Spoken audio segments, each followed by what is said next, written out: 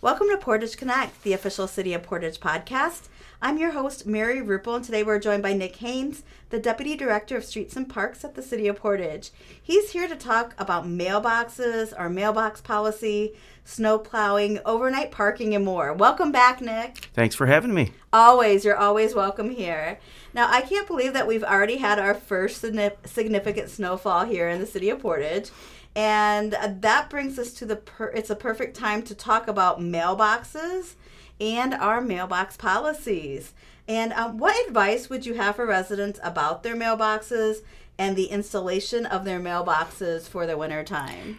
Well, I know we already put out to kind of shake your mailbox day. Yes. It's a great time to go out and just check to make sure your mailbox is sturdy. Otherwise, as far as installation goes, the USPS actually has a pretty well-written standard that's published on the USPS website. Okay. It's usps.com/manage/mailboxes.htm. And it goes in and talks about all the measurements that the mailbox should be at. Okay. It actually talks about from the ground to the bottom of the mailbox should be between 41 and 5 inches, or 45 inches. And then you're supposed to place the mailbox 6 to 8 inches behind your curb. Okay. The reason for that is actually because sometimes our plow trucks are so close to the curb edge, if it overhangs the curb, the truck can actually hit it. And we've done a pretty good job of when we find that and we actually do the repair, we move it back. Okay. But good rule of thumb is to have it behind the curb. That way it doesn't have any chances of actually getting hit by the truck. Otherwise, if it's not the truck, then it's actually the snow. Okay, that's good advice. Advice. And then they also suggest it to be about 2 feet into the ground, the post itself. And as far as mailboxes go, our policy is we typically, if you choose to have us repair it, we repair it with a standard white or black mailbox with a wood post. There is the other option to be reimbursed, and we reimburse up to $44. And if it's more than that, it's on the homeowner to make up the difference. Yeah. And if somebody mailbox does accidentally get hit, it's sadly bound to happen. You guys try at all costs to avoid it. But if it does happen, how do they get in contact with you, and how do they get either their new mailbox or reimbursed for it?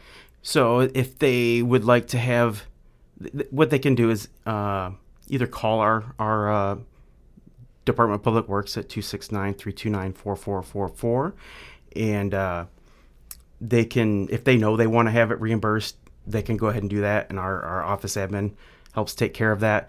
And if they choose to have it repaired, they can report it there as well, or they can use the Report It tool on the city's website, and it's also on the app. The Portage MI app has the Report It C-Click Fix as well, and then we take all those that come in and typically do an inspection, and then if they want us to repair, we'll make the repairs. If not, then it gets turned into reimbursement. Okay, great. And do you guys put in a new post, or is that on the homeowner to supply the posts then? We do put in a new post. If the old post is repairable, we will reuse what's still good. If it's just a mailbox, we'll replace just the mailbox. But like I say, if it does need a new post, if the post cracks, we definitely replace it if that's what they want. Okay, great. Yeah. Okay, great. And you said the City of Portage website, they can go there. It's portagemi.gov. It's usually on the main page then? Yes. So if you go into the Department of Public Works, and then there's a snow removal tab, it all goes into there and talks about all our snow removal, mailboxes, our policy, and that's the portagemi.gov/290-snow removal. Okay, great. Great. And now that we're talking about snow, you guys have some exciting news. You have a new snow tracking or snowplow tracking program internally and externally called Snow Pass. Yeah, it's Snow Pass, exactly what it is. And you can basically go on and it'll give you a picture of where we've been up to the last 6 hours. It has increments and it's color coded. It has like 0 to 2 hours, 2 to 4 hours, and 4 to 6 hours. It'll show you where we've been basically within the last 6 hours, and it even shows the truck and the number of the truck. All our trucks have specific numbers, and yeah. Okay. And people find that on the Portage mi.gov/290 as well? Yes, there's a in the top right corner of the webpage, there is a thing or an icon that says Snow Pass that they can click on, and it'll pull that up. And you can also access it from the Portage MI app as well. Okay, great. And when Jeremy was here, last time we spoke a little bit about this. Can you remind listeners and residents, is this something that is in real time, or is there a slight delay to it? It does have a slight delay, but it's not significant. Okay. But it is fairly close to real time. Okay. So people shouldn't be looking out their windows and looking at the apps, waiting for the snowplow to come down right then and there. There's going to be just a slight delay then. Yes. Okay. There are a certain order that you guys actually do plow the streets in the area. Yes. All our Priority 1 streets are basically for central travel. It's our Westnedge, it's our West Center, and Oakland, all our major roads. It typically takes about, depending on snowfall, about 4 hours to plow all those. Okay. And then we move on to our Priority 2 streets, which is essentially a lot of our feeder streets.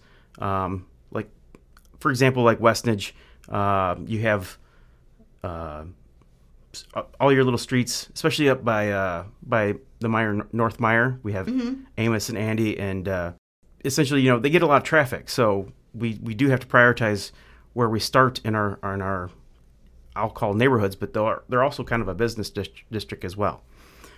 And then we move on to Priority 3, which is all our streets, neighborhood streets that all need to be plowed. We do have the city divided up in 6 different zones. Okay.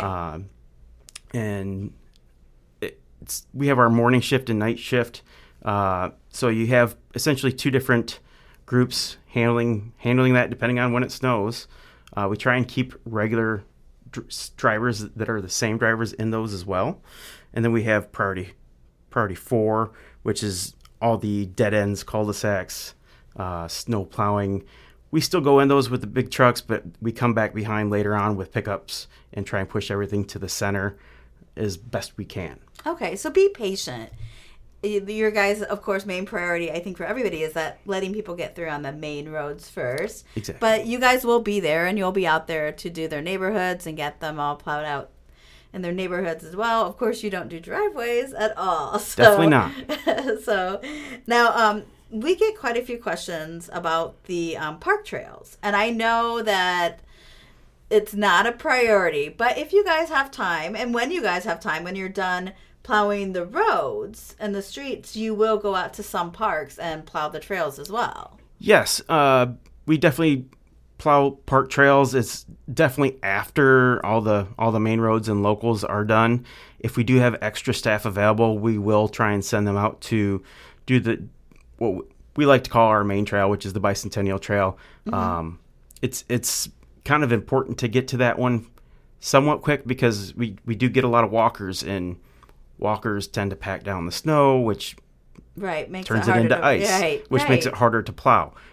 So we do like to try and get to that one a little quicker. But yeah, essentially after all the roads are plowed, then we start plowing our sidewalks, our park trails, parking lots, and all that. We also do try and maintain the heated restrooms as well. Okay. As far as the sidewalks up to the bathrooms, because they are heated, they do get used more. Okay, great. And that kind of brings us into the next topic of some overnight parking ordinances, sidewalks, and fire hydrants. Yeah. So we were lucky enough to have the overnight parking start in December. And so restrictions are currently in place for that. Now, when do they apply? Can people still park on the street overnight if there's no snow, or is it just December? It's basically December 1st through March 15th, and it's from the hours of 2 a.m. to 6 a.m. Okay. And that's a fairly new change. Ordinance was changed recently to shorten that window. Yeah, kind of match our winters now a little bit better. So, like, if there's no snow on the ground, that still is in effect. And that people, technically, yes, it's still in effect. Yeah. So people should remember that even though the roads are clear, there is no overnight parking between those hours. Yes. And that's on all Portage streets. Yes. Okay. And how about sidewalks? What kind of restrictions are in place or ordinances are in place for keeping your sidewalks shoveled and fire hydrants clear? So we do ask residents to help clear around fire hydrants. And as far as sidewalks go, I believe they're supposed to be cleared within 24 to 48 hours after a snowfall. Mm-hmm. If they are not, people do make complaints, and then if things aren't corrected, they can be taken to court.